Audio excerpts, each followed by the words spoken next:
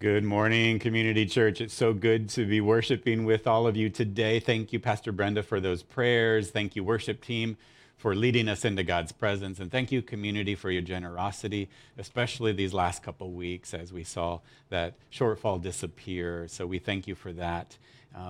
We are almost nearing the end of our I Am series. We're well over halfway through Lent, which is hard to believe. Next Sunday will be Palm Sunday. And we'll have Holy Week with a Maundy Thursday service, a Good Friday service, and Easter service. And all of those will be online. And then very soon, hopefully, we'll actually be in person, which I'm excited to think about. So last week, we talked about Jesus who said, I am the gate. And he was the gate into the sheep pen, into communion with him, into community, but also the gate out to the world, out to flourishing. And Jesus is that gate that we go through to full life and to meaningful life. Today we're in the same chapter of John 10, where Jesus says, I am the good shepherd. And so it's closely linked to last week's passage. And today we look at the next 8 verses. I've asked Liza to read today's scripture. So let's have the reading of God's word now.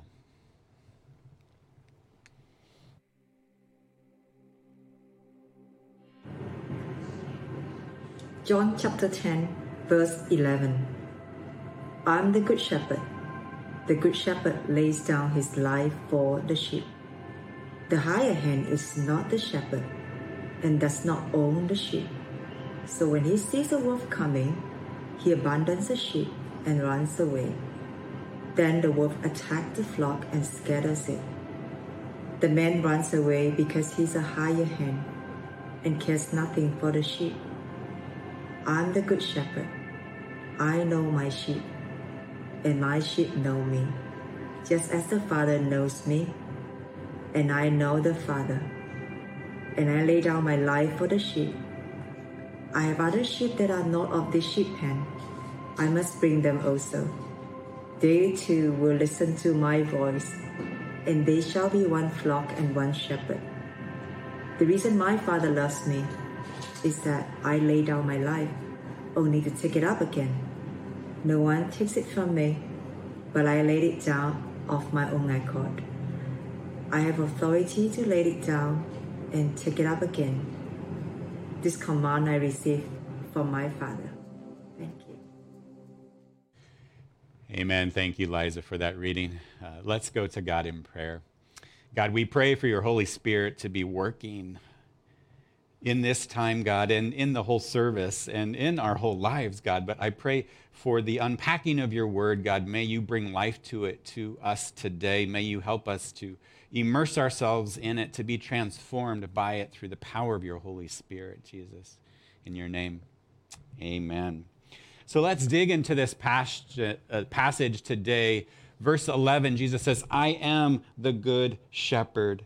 This was significant for Jesus to say. Now, I want to hit pause and give you a chance to put something into the comment box. One day we'll actually be in person and I'll get to see your faces when we're doing worship together. But the chat box has been helpful in helping us to connect. So what I would like you to do is to think about the God of the Old Testament and what word immediately comes to mind for you about who God was in the Old Testament, and type that in. I'm not looking for any specific answers here, right or wrong, but go ahead and put that into the chat box. Who do you think of when you think of God in the Old Testament? Is it creator God? Is it an angry God? Is it a God who's faithful? A God who's good? And again, just go ahead and put that into the box there, because what I want to do, because this is significant, what Jesus is doing here when he says, I am the good shepherd. Now, no doubt Jesus knew Isaiah 40, and this verse, he says, see, the sovereign Lord comes with power. And when you see the word Lord, when it's all in caps in your Bible, that means it's Yahweh. Okay, so this is Yahweh. He comes with power, and he tends his flock like a shepherd. He gathers the lambs in his arms and carries them close to his heart. He gently leads those that have young. Isn't that a beautiful image of God? And perhaps it contrasts with your image of who God is when you look at the Old Testament. But we have this beautiful image of God as the shepherd in the Old Testament. And Jesus is applying that to himself. Again and again through these I am statements, Jesus is using these words, these descriptors from God in the Old Testament, and he's applying it to himself.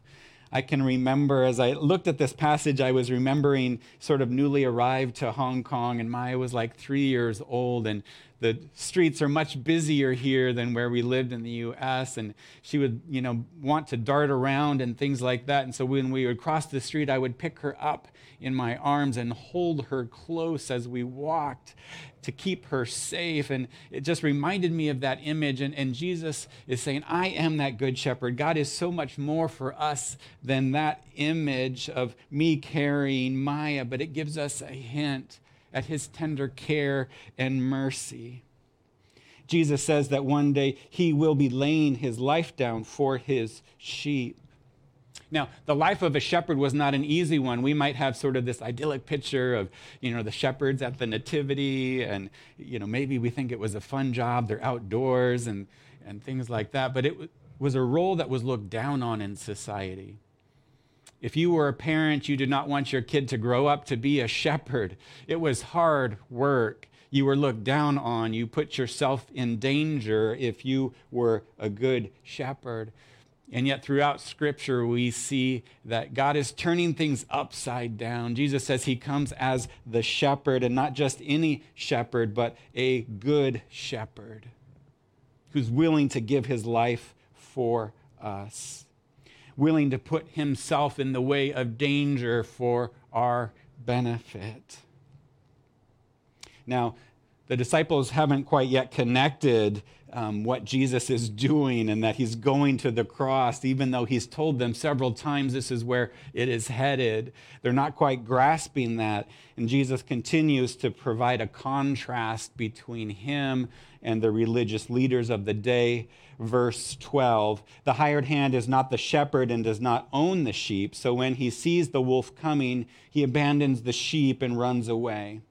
Then the wolf attacks the flock and scatters it. The man runs away because he is a hired hand and cares nothing for the sheep. So Jesus is contrasting himself with the hired hand, which in this case is the religious leaders. Specifically, he's addressing the Pharisees here, who were mostly concerned about themselves as they were following God, right? As they were helping people, supposedly helping people to connect with God, they created such a rigid structure that really was only about themselves and their views.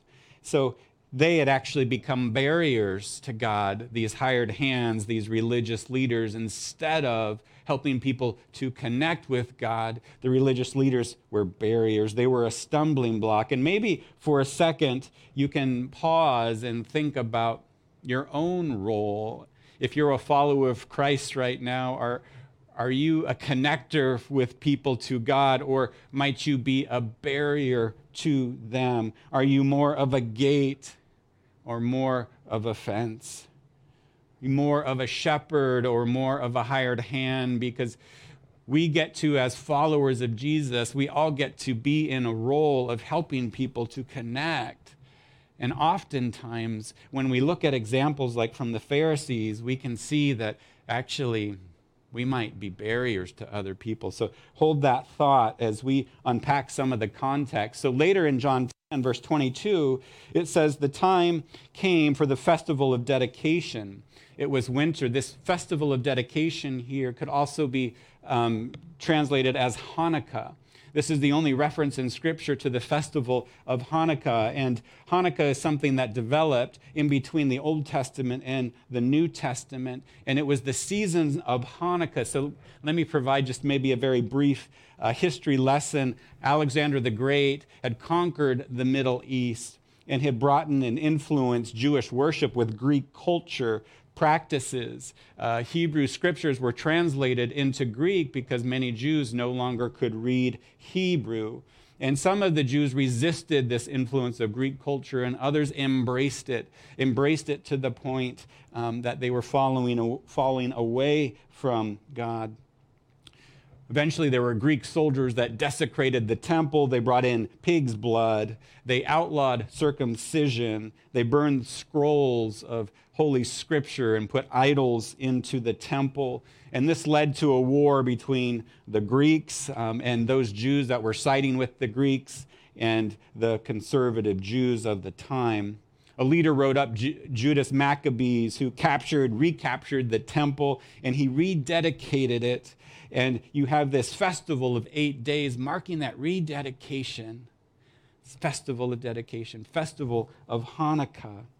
So this season, though, became a time where the Jews would ask difficult questions about their shepherds, their failed leadership.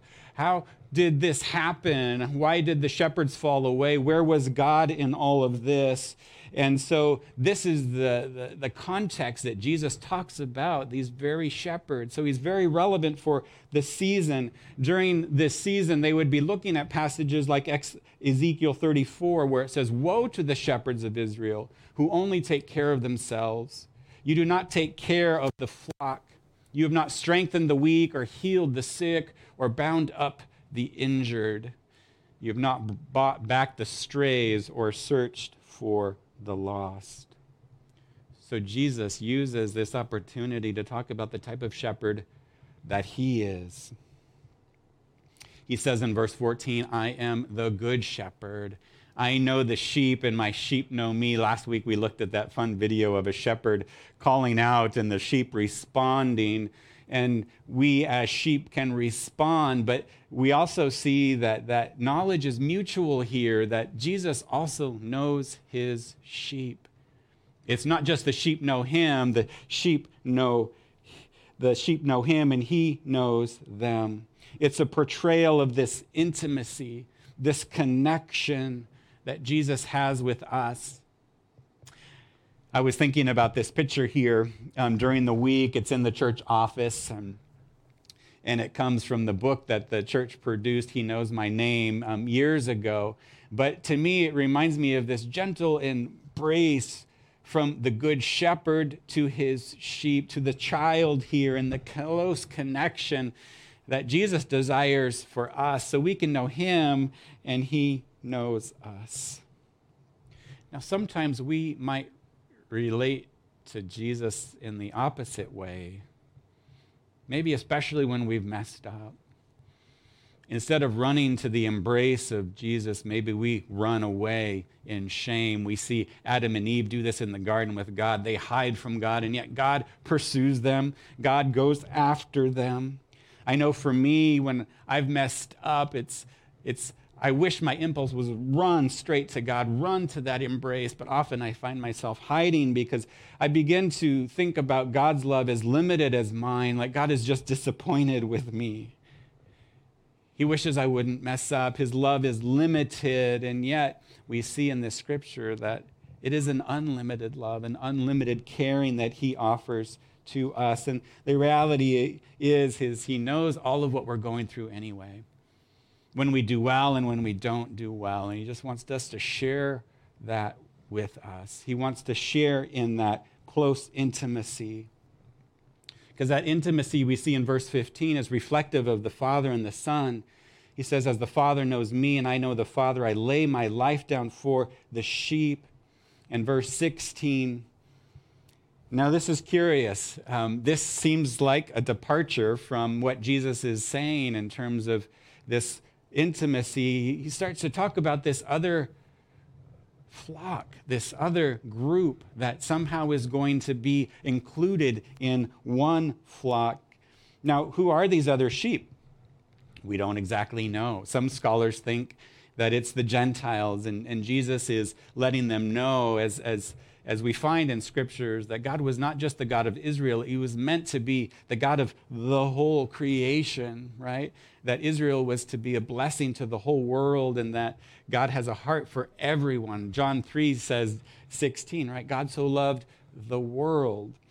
So some people think he's talking about the immediate context of the Gentiles, that they're no longer going to be enemies, but they're going to be friends of God. Others think and look to Revelation, where we see in Scripture that one day when Jesus comes back, every knee will bow, every tongue will confess that Jesus is Lord, that who he is and the beauty of who he is will be irresistible to everyone. The point of all of this is, though, that Jesus is the one who knows who the flock is. He is the one who knows who the sheep is. And we see later in John 17, Jesus continues on this word of unity, that there will be one flock. And that's his prayer to the Father, that unity of the church, that unity of the flock will be reflected to the world and will be a testimony to the world that Jesus is who he says he is. Paul picks up this theme as he argues for church unity in Romans 14. He lets the people know that there are disputable matters in our faith, things we're not all going to agree upon. And he says, don't let those things be barriers to unity. You might have different beliefs. You might have different interpretations of Scripture, different lifestyle choices, but those are disputable matters. Let them not separate us. Let us not scatter the flock because of those things, but may we be united to Jesus. May he be the connector. May he be the shepherd that calls us all together. And that's a role that's reserved for Jesus, not for us. Eric and I, have reflected on the church that we grew up in, and they really prioritized right belief. And of course, we were the only church that had those right beliefs, right? And now, it's good to have right beliefs, but when we begin to put ourselves as the only interpretation of what those right beliefs can mean, what does it lead to? Well, it leads to Jesus confronting the Pharisees, right? These scholars who knew Scripture better than anybody, and they'd become a barrier between the people and God. It leads to self-righteousness and pride. We begin to think of God's love as a competition, and if I can just get it exactly right, then we'll be God's favorites. And at least that's the perspective that I kind of grew up with in early days of my faith. It was not a generous orthodoxy, if you will. It was very limiting and very exclusive. And this passage, I think, speaks against that type of thing. Thank goodness Jesus gets to be in that role of the Good Shepherd and the Judge, and our next series, we'll look a little bit more at that.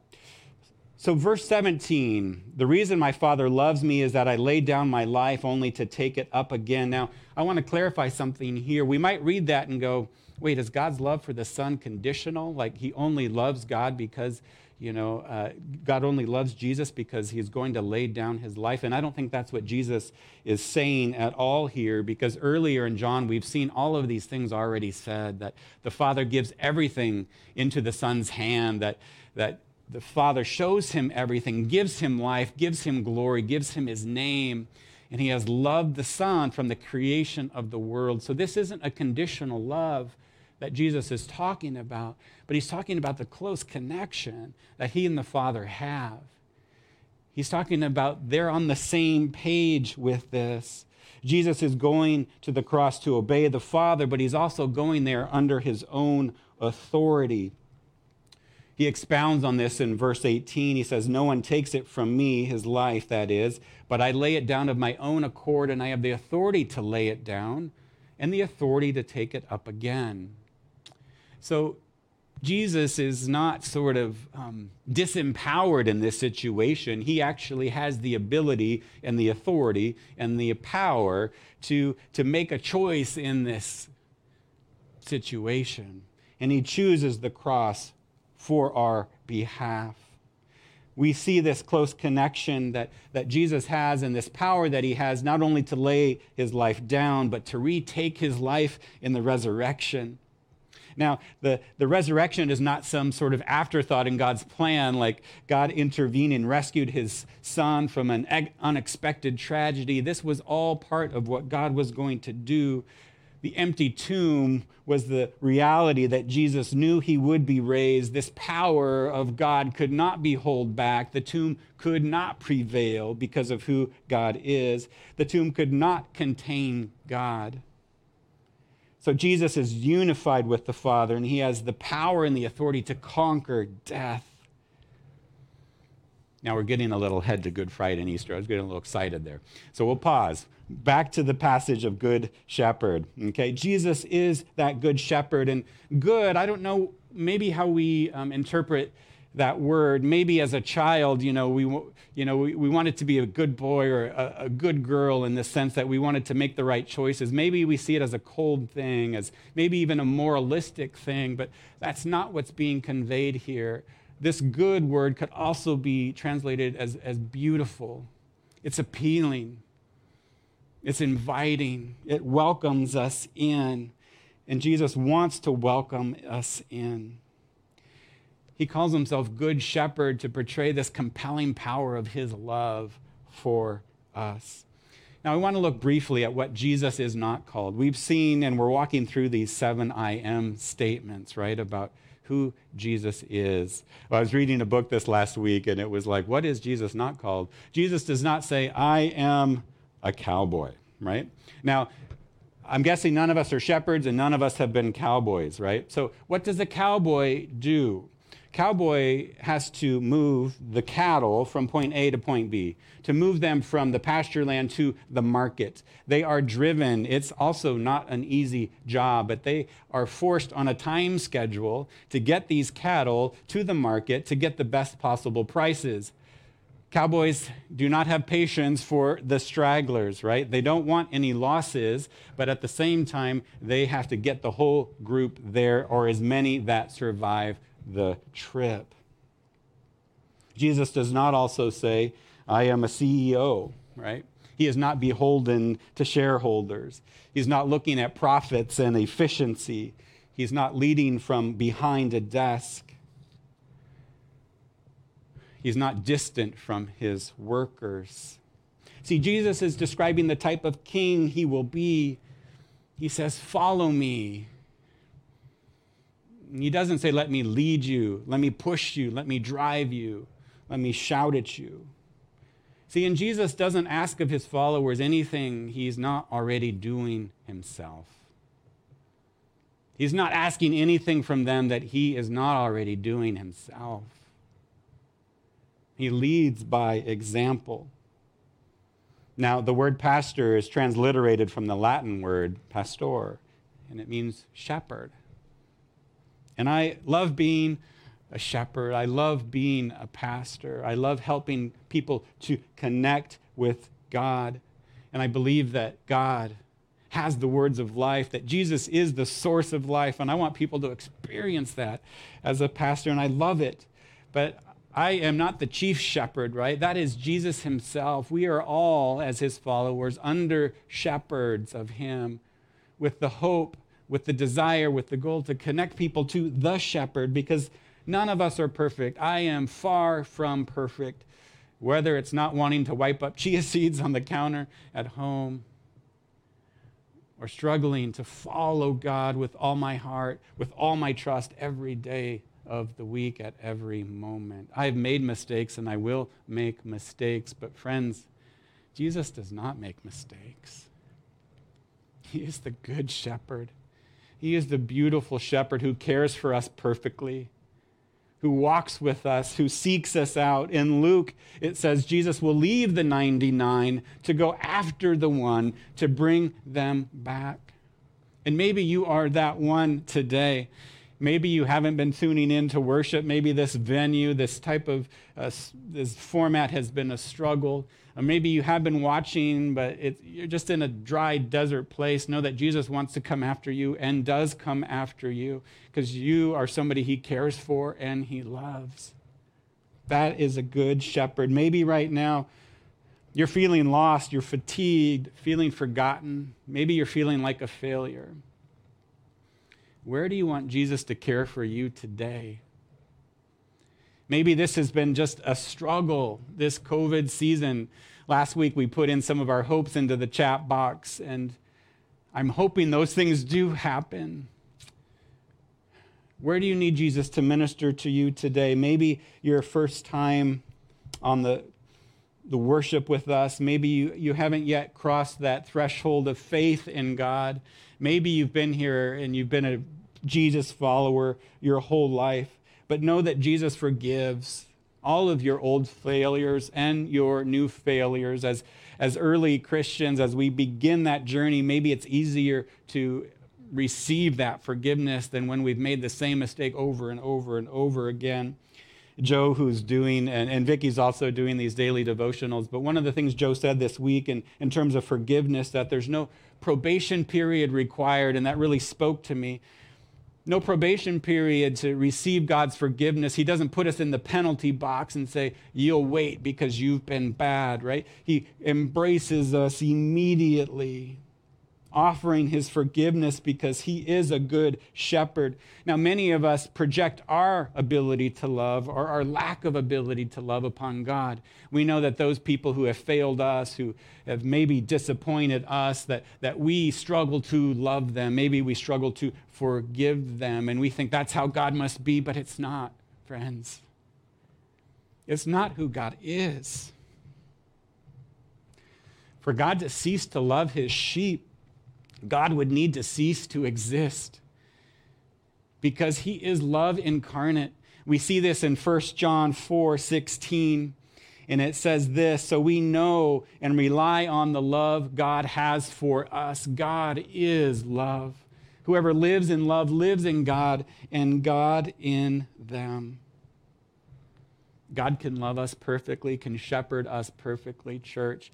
And I pray that you open space in your soul, in your heart, in your mind, in your life, in your family to receive God's good love for us today.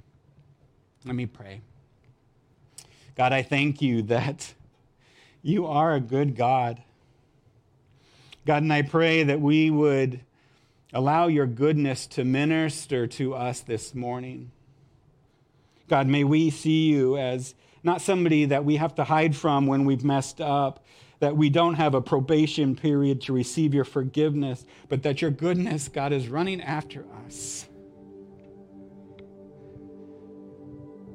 Jesus, your goodness is running after us because you're that type of shepherd